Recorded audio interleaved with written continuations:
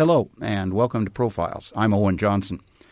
Today, we profile not a person, but a topic: entrepreneurship and its development in Europe. This is one of 4 profiles that are being devoted to the European Union. Our guest today is Professor David Aldrich, since 1988 the director of the Institute for Development Strategies at Indiana University. He holds the rank of Distinguished Professor and Emeritech Chair of Economic Development in the School of Public and Environmental Affairs. He is also the director of the Max Planck Institute of Economics in Jena, Germany, a scholar in residence at the Ewing Marion Kauffman Foundation.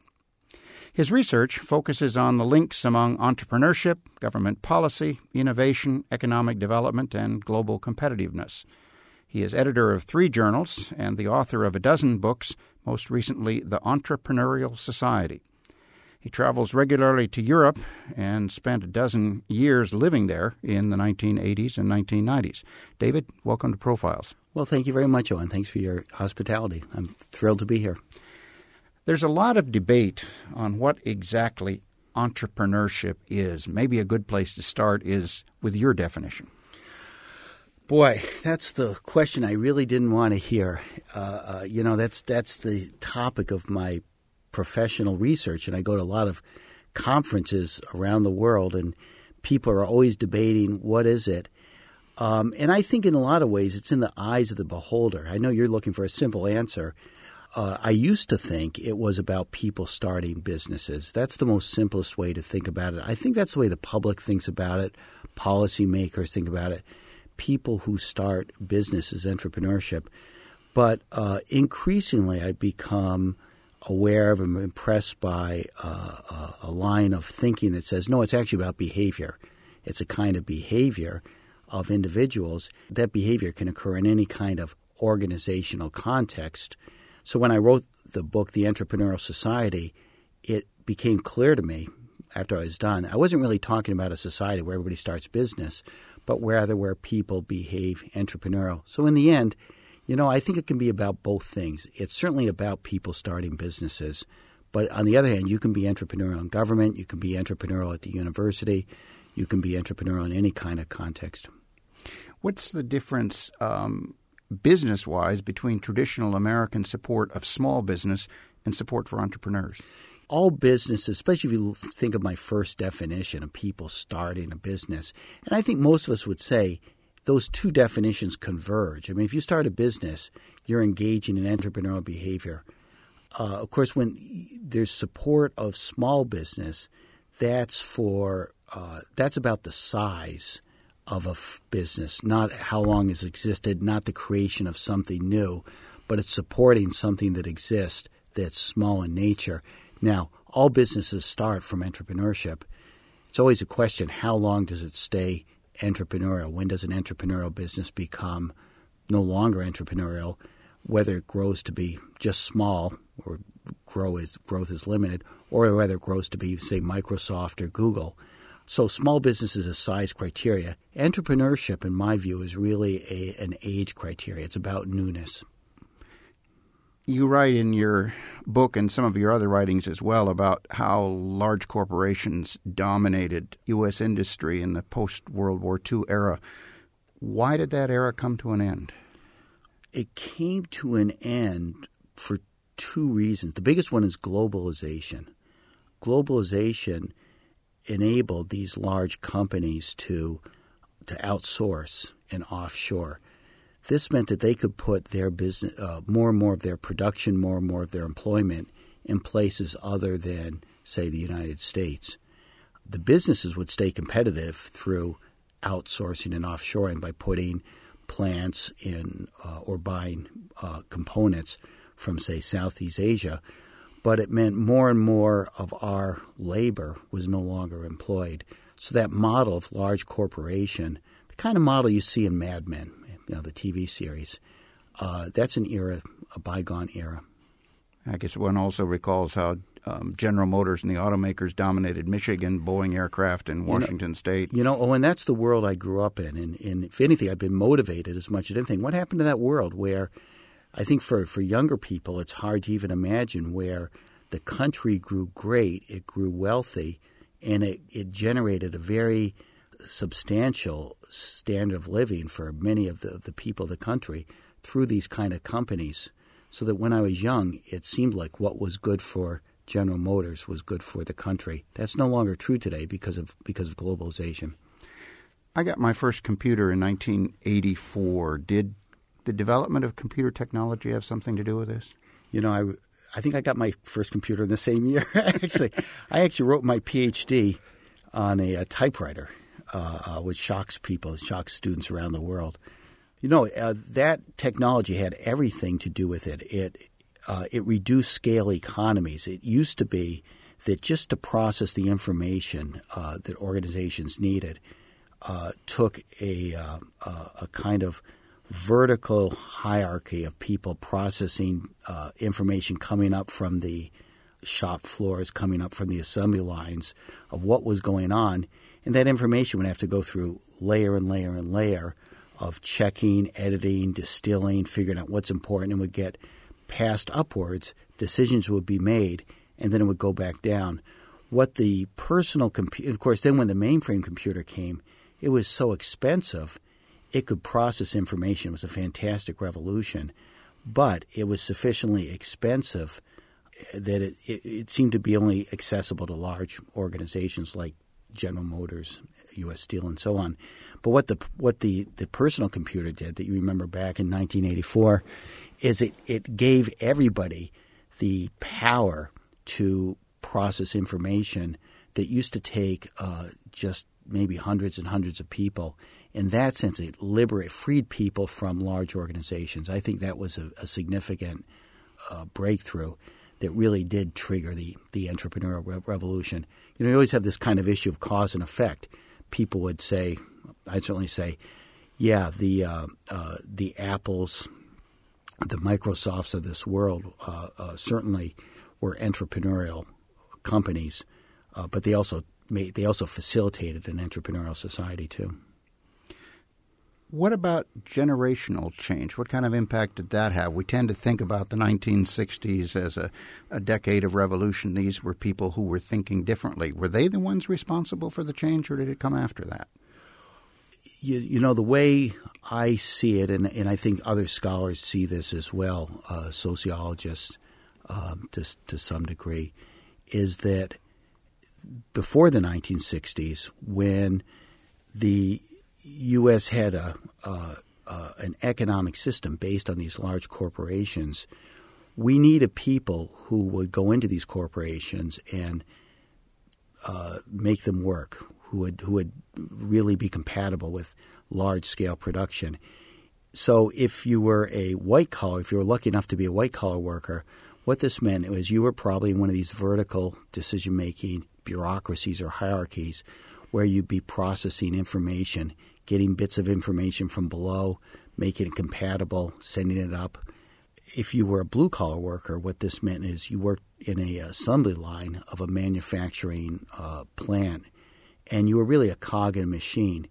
I would say that for both types of activities, both the white-collar and the blue-collar types of work, what made the large corporations efficient and effective was that you were a cog in a big machine, so that the priority was on qualities of reliability, dependability, doing what you're told. I don't know about you, Owen, but I worked in an assembly line when I was working my way through college, summers in high school, summers in college. It was a book factory, and I'd get books off, they'd come off a printing press. I'd take them at the end of the press and put them on a crate and stack the books up in a crate. And then the exciting moment came when the crate was full, the pallet was full, and I'd press a red button. A light would go off, and a forklift would come over, take the pallet away, and give me another one. I'd repeat it. And, you know, that was typical for work in assembly line. The thing was you didn't want to think. There was no room for thinking, for originality. The trick was you almost had to kind of dull your brain, not too much, otherwise you'd lose your hand or your fingers or your foot or something. You had to be aware. But if you wanted to do something different, it would probably involve retooling the whole factory. I mean, that's not what work was about. Work was about keeping your mouth closed, doing what you're told, doing it efficiently, showing up at the right time. If you didn't show up, they had to shut down the whole assembly line. think the same thing was true in for the office work, for the white-collar workers. So the point is, back then, the kinds of qualities, characteristics society needed for America to grow, to be efficient, to become wealthy, was people who would basically conform to what they were told. Now, we know the 60s broke that down.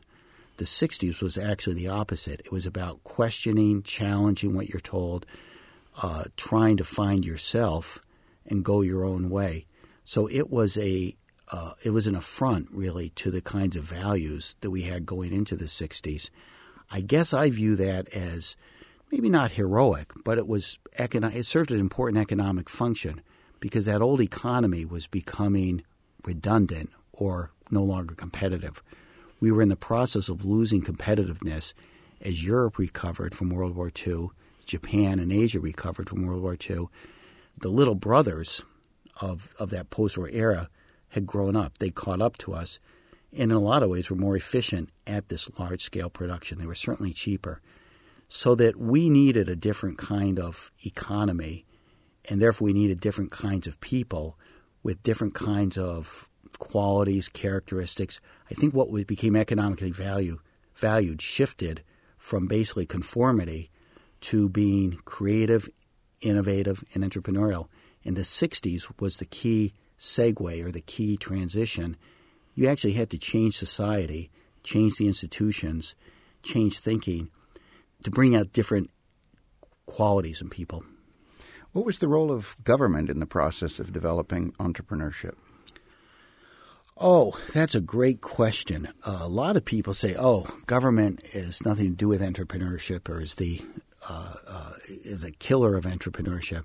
But government had always has either can stand in the way of it, that's for sure, or it can facilitate it. One thing we know is that entrepreneurship's about recognizing opportunity, seeing opportunity to do something different, and then acting on it. What the government did, as much as anything, was to fund research in new technologies, such as microprocessors. A lot of it came from the military. A lot of it came from just basic research. And this generated opportunities that existing industries weren't doing. It took entrepreneurs or took people. I'm not even sure these people think of themselves as entrepreneurs. They just think of people who were interested in ideas. They saw something that wasn't there already. They pursued it. And by doing that, they're entrepreneurs. But it took a lot of the funding of government to actually create these opportunities. Right there, I can say without that government funding of research, we wouldn't have had the kind of entrepreneurial opportunities in the economy we've had. You give credit to Jimmy Carter for having some role in this. Can you explain that? Yeah, the economy of the 1950s going into and throughout the 60s was highly regulated. It didn't really matter whether it's Republicans or Democrats. It was pretty much recognized that we had oligopolies, highly concentrated industries of just a few firms in almost all the important industries, whether it was autos or steel, certainly the airline industry, oil industry, transportation. And there was a sense of we had to have a countervailing power or balance from the government to protect consumers through regulation. So the regulation was the norm. I guess I would say it's almost equivalent to Homeland Security now. My sense is it doesn't really matter whether you're talking to Democrats or Republicans. People think, of course, having home security is something everybody's in favor of. You know, the devil's in the details for sure, as it was for that regulatory environment. But certainly the America I grew up in was heavily regulated. And it wasn't so much, as I said, a political issue. It was inherent in an economy of large-scale production. I'd point out that other countries also had a similar system of production of just a few firms, and we're confronted with the same issue. How do you take advantage of the economies from large-scale production and all the wealth it generated, but protect society from abuse? So countries like Sweden, France turned to government ownership. They said, well, we'll just have the government own the companies. So some of the great companies like Renault in France or Saab in Sweden, they were owned by the government. Other countries such as Germany, the UK, had much more regulation, less government ownership. The United States had heavy regulation and antitrust, as well as some government ownership. So this was just the landscape. It came with this type of underlying force for economic growth and prosperity. What Carter did was his predecessors, Kennedy, Johnson, Nixon, had all the regulations had just built up more and more pervasive. And Carter was the first president to reverse the trend and start a wave of deregulation. He started it in the airlines industry, financial services. It spread to trucking. Reagan continued this. I think that the popular conventional wisdom is that, it's Reagan who got the government out of off the back of Americans and so on. But the trend had already started with Carter, and actually with a famous Senate committee headed by Kennedy, who had a series of hearings about what's the impact of this regulation on efficiency of markets, and they concluded it had a negative impact, and it actually evolved to the beginnings of deregulation. This was key to shifting the American economy from an economy of large-scale production, oligopoly, concentrated industries to an entrepreneurial economy, because it enabled firms to start up and to enter industries where they couldn't previously enter. Let's take a break now for some music. You have chosen some music performed by someone you know. Can you introduce us that? That's true. That's James Aldrich. He's my son, a piano player and a composer. So I've brought along. I was asked when I was invited to bring along my favorite music, and I thought about the Beatles, and I thought about the Rolling Stone, and I thought about Beethoven and Mozart, but in the end, I chose James Aldrich, and I really love his compositions.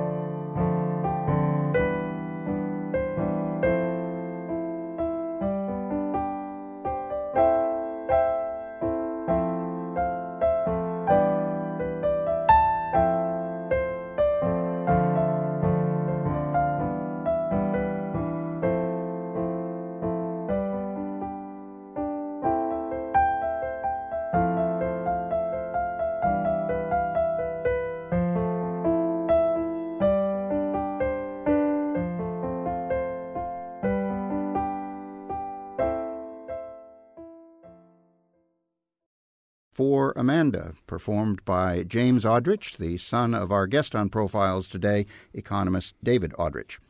You're listening to Profiles on WFIU. Production support for Profiles comes from Smithville, a locally owned business serving central and southern Indiana since 1922, with residential and business internet, voice, and security services. Smithville, local pride, global technology. Information at smithville.net. Let's move now to entrepreneurship as it developed very slowly in Europe. Initially, Europeans were skeptical about the possibilities of entrepreneurship. Why? Well, you want to say initially, meaning in our lifetimes or after World War II. Of course, if you go back, and this is important, if you go back to the Enlightenment, of course, Europe was the, in a way, where entrepreneurship developed. But yeah, in the post-war era, they were very skeptical. They had developed a system of what they call, certainly in Germany, but it's prevalent throughout the north and the west of Europe, what they call a social market economy. And the idea is that rather than have the kind of antagonistic relationships between workers and their employers like we have in the U.S., and then a government that seems to be extraneous or irrelevant or maybe stand in the way. The idea in Europe was they should all work together, all be on the same page, so that there's much more of a what they call a consensus model in Europe, where you've got the companies working together with labor unions, and then the third party at the table is the government, to try to get all interests in any kind of decision to make a type of consensus decision making. Well, the point about entrepreneurship, that's actually a rejection of consensus. Entrepreneurship says, well, the powers that be, the status quo, the decision makers can think something's right or something's better, but I think something else is better. I'm going to go my own way and do it. So the consensus type of approach took existing businesses given, it took the existing labor unions as given in government and said, okay, how are we going to be the most efficient? And it seemed to work really well in recovering from World War II and catching up to where America was. Now, part of this is that in this catch-up process, the Europeans could see what had to be produced. I mean, they could see what mattered in that post-war economy was autos, steel, machine tools, textiles, all the products that we're consuming here in the U.S. too. They could see what had to be produced. They knew how to produce it. What their challenge was to come up with a form of production that was certainly efficient, but actually more efficient than the Americans. And to a large extent, they succeeded. They became more competitive in a lot of these industries than we had here in the United States, because I think there was something, in some ways, what I call the managed economy, or this economy of the large companies in the United States. I think that the European approach was actually more efficient because they had not only kind of bureaucracy and planning of the firms, but they had the labor on the same page as well as the government. It was more of a team effort. There was no place for entrepreneurship, which is why they tended to be skeptical and reject it. What caused them to change their minds? You know, I think it was the same thing as what happened here in this country. Maybe it's always the great motivator of change, which is basically pain, economic pain. I mean, Europe had what they called an economic miracle, Wirtschaftswunder in Germany. But if we go back and look at the statistics of the 1960s going into the 70s, there was really no unemployment in Europe. Unemployment was 0.7%, 1.2%. I mean, it varied across countries, but it really didn't exist. Their growth rates were pretty high. They were catching up to the U.S. They hit the 70s, and they had the same kind of economic problem that we had as a result of OPEC and the oil embargo.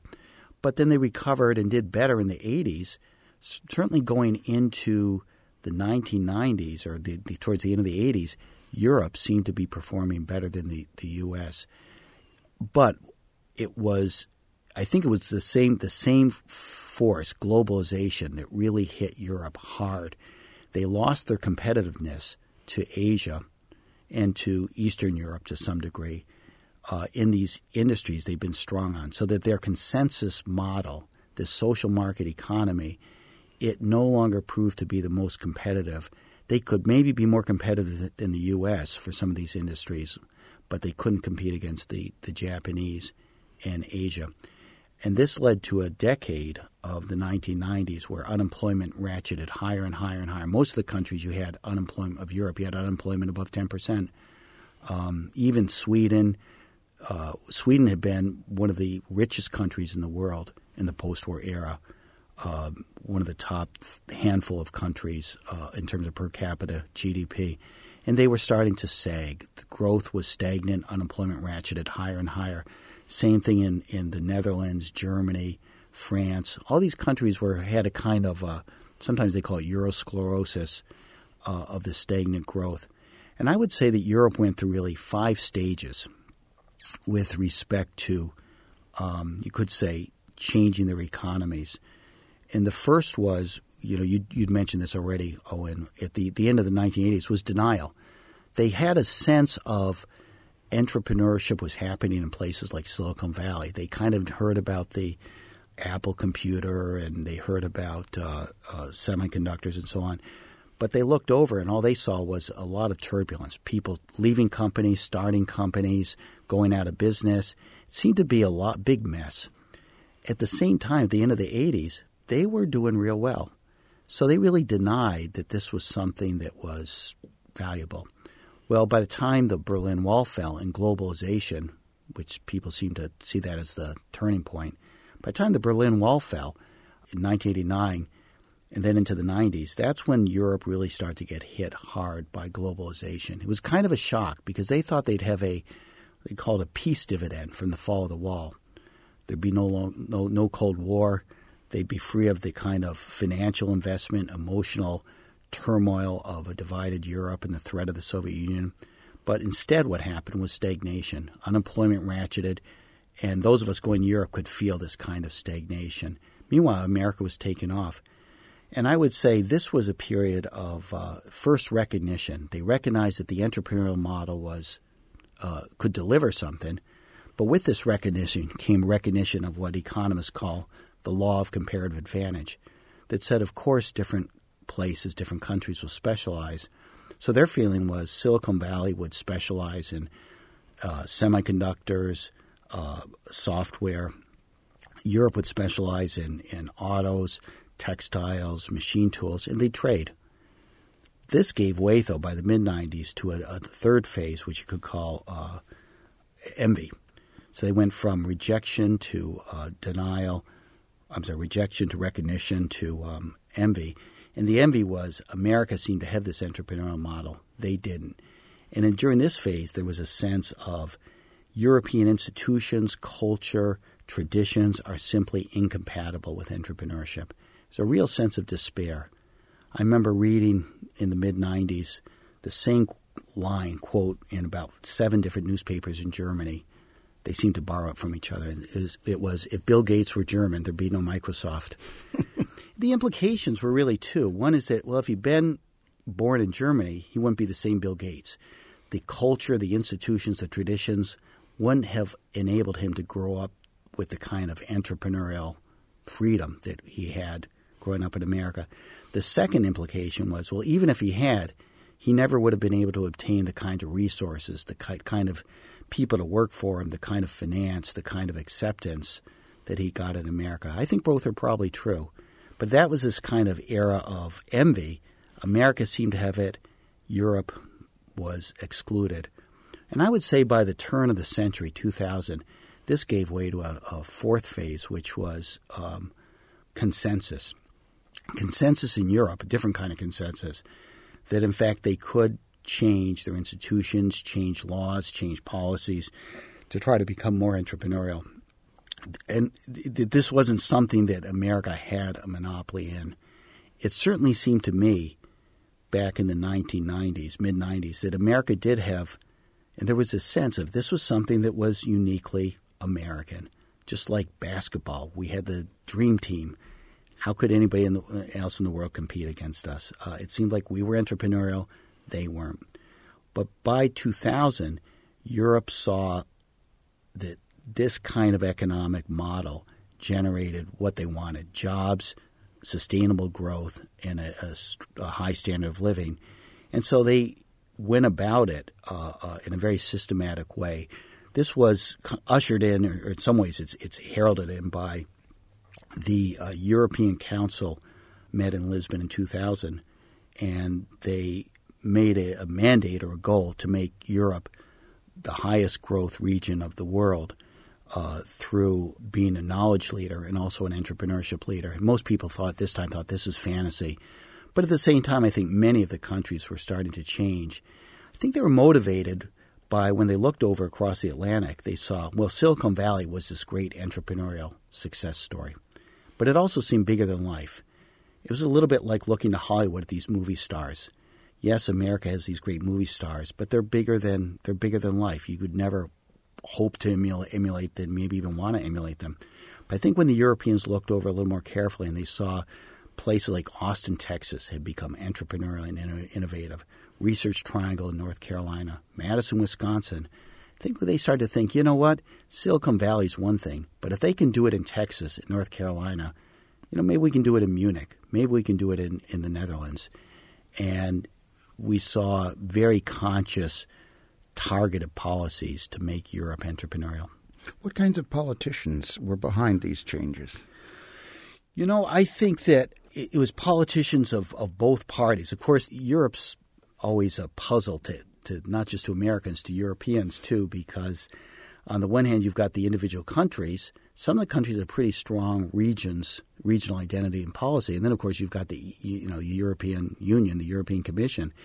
At the top, I mentioned the Council of Europe in 2000. At that time, there was a president, Romano Prodi, an economist I could point out. And he also was a big advocate that the European model of employment, growth, and competitiveness had to change. So we had all kinds of different politics. I wouldn't say it was associated with one party or the other. It was much more an awareness that said what had worked before in Europe was no longer working, and they had to move away from it. It's something I find interesting and frankly attractive about entrepreneurship. It's not monopolized by any political party or any political dimension. It seems to it's more pragmatic. When it's useful, people adapt it. When it doesn't seem useful, they abandon it. But clearly, around the turn of the century, the European leadership, I think Tony Blair was really the spearhead of this and saw this earlier on. But Schroeder, from the Social Democrats in Germany, he saw what Blair was doing, and people would accuse him of being a kind of a German-style Blair or Clinton. But in any case, now many of the analysts, people at the ministries, they say, oh, yeah, it was really the changes in 2004 spearheaded by Blair, and you're right, it's analogous, and that's what I thought too, Owen, when I heard this. Oh, it's just like Nixon going to China. It took somebody almost from the party, you wouldn't suspect it, to usher in these changes. But I think that's also something about entrepreneurship that's a little bit tricky and elusive. We tend to think of conservatives as the party of business. But the thing about entrepreneurship, it's about change and actually ends up threatening or challenging the status quo. So lots of times I think we see in this country, but in all countries, pro-business parties really mean pro-status quo business, and they're threatened by new kinds of business that can actually drive out the status quo, at which point entrepreneurship becomes almost the enemy of the pro-business parties. That's why I'm always very cautious and careful about so-called pro-business political parties. Are they pro-status quo, which is probably going to retard growth, development, and jobs, or do they embrace entrepreneurship, which can actually challenge the status quo? But in any case, Schroeder, I think it was by necessity, just as it was in this country, I think too. There was such a sense of stagnation and crisis and dejection. Really just a few years ago, there was concerns in Germany, Northern Europe. They would say, have we been relegated to the B list of countries? We're no longer a serious country.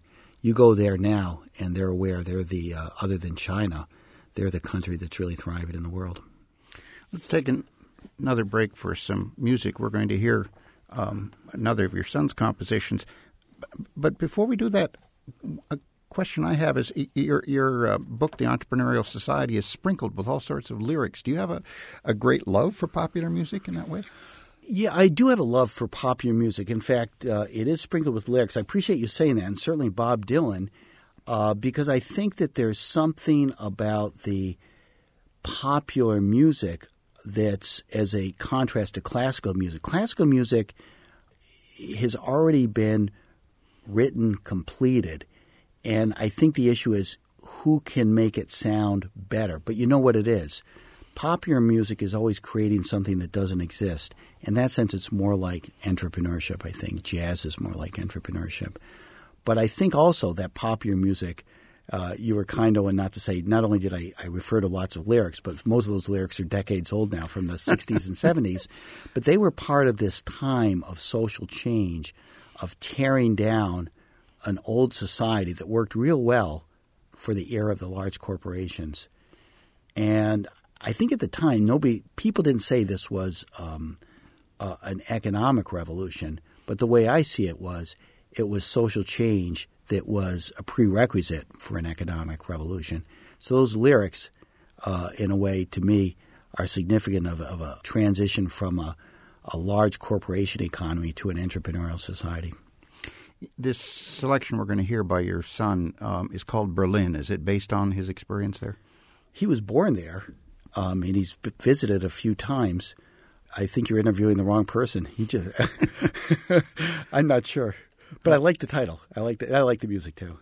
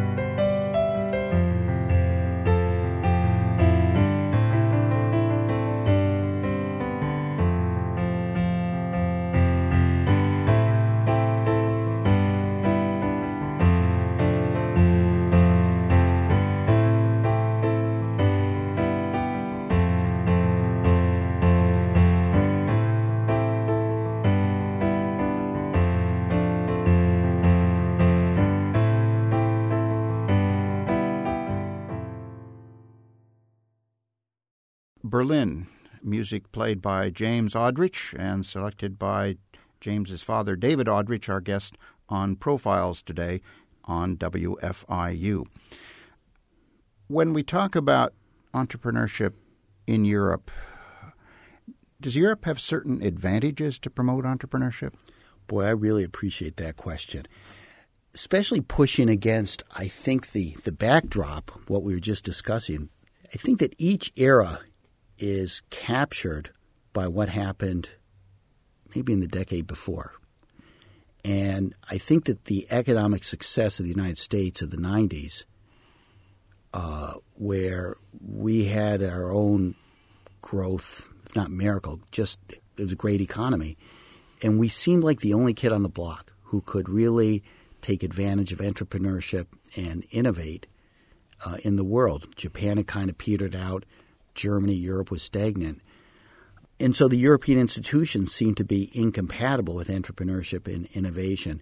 Now you fast forward more than a decade to today, and it's very clear that Europe has a lot of advantages in creating an entrepreneurial economy that we don't, or that we should learn from, and it would probably be wise to emulate.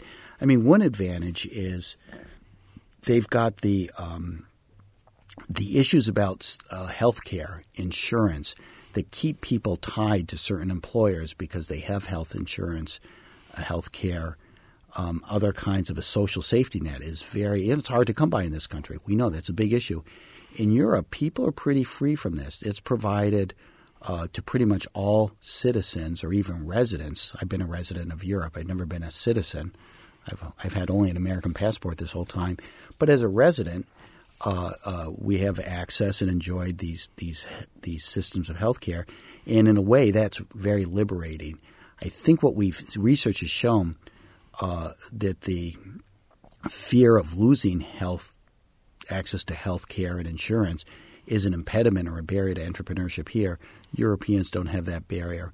In addition, I think that they have from this consensus that has loosened up from trying to protect the status quo. It's the consensus of government working with business, working with I won't say labor, maybe a broader segment of the population, is a lot more thoughtful in delivering what it is that people need to be entrepreneurial, whether it's finance, which in many cases it is, whether it's training, whether it's education, whether it's networking. And in that sense, there's much more sense of balanced support rather than people being thrown out on their own devices here. So yeah, there's a lot to learn from the Europeans. You've developed this concept called the knowledge filter that sometimes impedes entrepreneurship and even suggests that it's a bigger problem in Europe. Can you perhaps explain to our listeners what that means? Yeah, the knowledge filter is key. I mean, one thing we recognized with globalization, the demise of this large corporation economy was that we still consume automobiles, steel, machine tools, all kinds of manufactured goods in this country as they do in Europe, but these products can be produced more efficiently, or a lot of the components in other parts of the world, such as Asia. The good news was we could engage in activity here that they couldn't really in Asia, which is to work with ideas, what I call knowledge. And this is pretty much recognized throughout the developed economies, which is to say our competitiveness, our comparative advantage has shifted from being just based on having lower costs from large-scale production of steel, autos, clothing. Now it's based on working with ideas. That's why education is so important. Knowledge is important. Everything that generates ideas is important. It was about during this period of the great European stagnation towards the end of the 1990s, I got an invitation to go to Sweden, to Stockholm, to discuss what Sweden could do to try to reignite their economy. And I'd become a kind of a born-again endogenous growth economist. That was the new thinking that said the key to growth was knowledge. So I marched into this meeting in Stockholm and told my host, the Minister of Economic Affairs in Sweden, what Sweden needed to do was to invest more in knowledge, in ideas. It needed to invest more in education, invest more in research at universities, invest more in R&D and more in patents, even more broadly considered. If you think about knowledge also including the creativity of people, I said, well, Sweden needs to help make its people more creative, invest more in culture, let people travel more. Everything that helps people think of new ideas, be more creative, be more innovative. And I remember my host that day, the Minister of Economic Affairs, said, well, we're sure very kind man, said, we're sure the professor must be right, but nobody will ever believe him because by any measure, whether it's R&D per capita, patents per capita, different education measures, Sweden ranked number 1 or number 2 in the world. And that was the first day I heard the word the Swedish paradox, which didn't refer to the music group ABBA, speaking of pop music, but rather referred to this paradox that Sweden seemed to be doing everything right according to the policy prescriptions of the so-called new growth economists or endogenous growth economists that said invest in knowledge. I was basically parodying that too. And yet they seem to be doing it, and yet they weren't generating what they needed so much, which was a better standard of living, growth, and jobs. Romano Prodi, who I mentioned before, president of the European Union at the time, he was so taken by this characterization, he kind of borrowed it for Europe, and it became known as the European paradox. Most of Americans, we go over to Europe, and we're really impressed by, we can't see the research and development, but we know that there's all kinds of great research institutions in Europe. You've got the Max Planck Society. You've got the Fraunhofer Society. You've got great research being done in France, the Netherlands, the Nordic countries, great education systems. We also can feel, we experience when we go there, the great cultural investments made by Europe that ought to spur creativity. And so the paradox was all these investments that are costly, like anywhere in the globe, and they're not getting enough out. That was the paradox. And that's when it started to hit me that just making that investment wasn't enough, that it tended to get stuck someplace in the institutions. And we could see lots of examples in private companies. So, for example, there were 3 young men working for IBM in Germany, and they had the idea that what IBM should do is to produce a kind of a new software, business software. So they went to their boss's boss, and they said, well, it's a good idea, but we really don't think so. IBM doesn't make software. We do something else. and we don't think anybody wants this software. Now, these ideas just didn't come in a dream. They were the result of research and development, a lot of experience, a lot of investments made by not just IBM, but by Germany. I mean, it took education, the primary high school level. It took education at the university. Some of it's paid by public, some is paid by IBM. And it produces what society really needs to generate growth, jobs, and competitiveness, ideas. And now you've got the organization, IBM, saying, no, we don't think it's good. It wasn't really out of arrogance. It's just you never really know which idea is good or not. In some ways, it's like popular music, going back to that. You never really know a new song. Is it really good or isn't it? You have to see how it works out. Well, these three men wanted to see how it works out. So they thought, well, maybe they could start a company. They went to the three top banks of Germany, the Deutsche Bank, the Dresdner Bank, Commerzbank. The banks thought it was a great idea. And they said, we'd like to fund you, but if it were any good, IBM would be doing it. So it must not be good. Fortunately, one of them had a family connection with a small regional bank near Heidelberg, got startup funding, created SAP, and the rest is history. Now it's one of the great companies of the world. But the point is that that idea that IBM generated itself hit this knowledge filter. This filter is this gap between the idea and actually doing it. And I think it's inherent in a world of ideas. What one person thinks is a good idea, maybe their boss's boss doesn't think is a good idea. And we see this in company after company after company. And also what the point of the example is, it took entrepreneurship, in this case the founders of SAP, to take that idea, get it out into the market, and then create jobs and growth, not just for their company and for themselves, but actually for Baden-Württemberg, that's where Heidelberg is, for Germany, and creates a lot of what's really coveted, which is jobs, growth, and competitiveness. So this knowledge filter, I think, is inherent in an economy where ideas matter, because one person's good idea is another person's not such a good idea. One final question has to do with, we've been talking about Europe, sort of generally. You've made some references to Western and Northern Europe, but it seems to me that often the individual national attributes come in. One can see in Eastern Europe, Estonia developed high-quality technology, although it took a big hit a couple of years ago.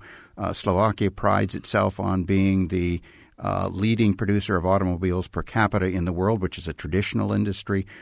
In France, the unions are against too much change because they have a fairly good situation, and then in Germany has moved ahead.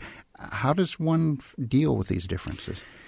Well, I think in a lot of ways we have the same issue in America, but it's probably exaggerated because in the end, California, it's in the same country as Indiana, where Estonia is not in the same country as Spain, right?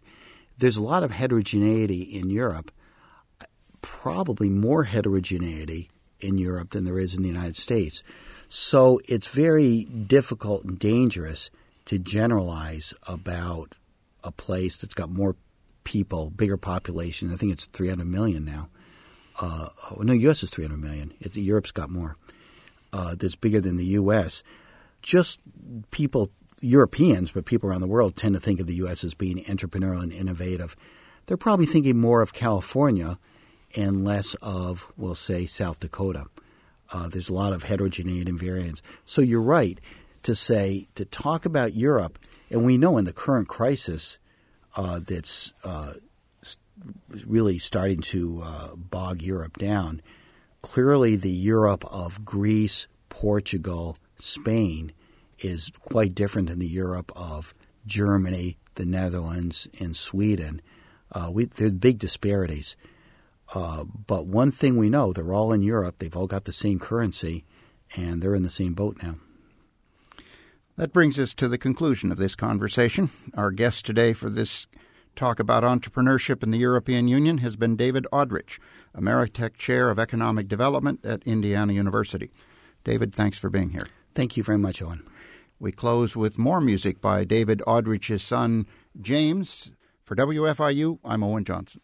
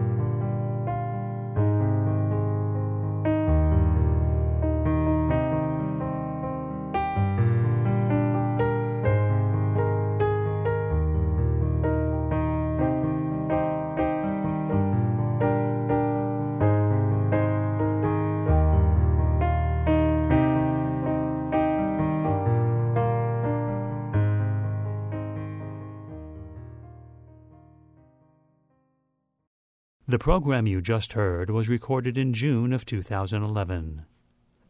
The studio engineer and technical producer was Michael Paskash.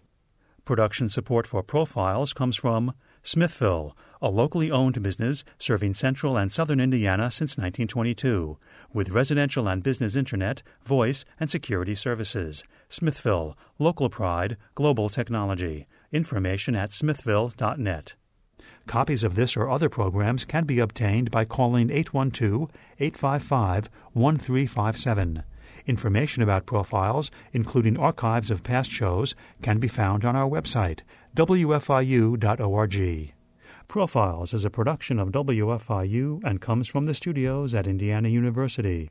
Mia Partlow, producer. Please join us again for the next edition of Profiles. For WFIU, thanks for listening.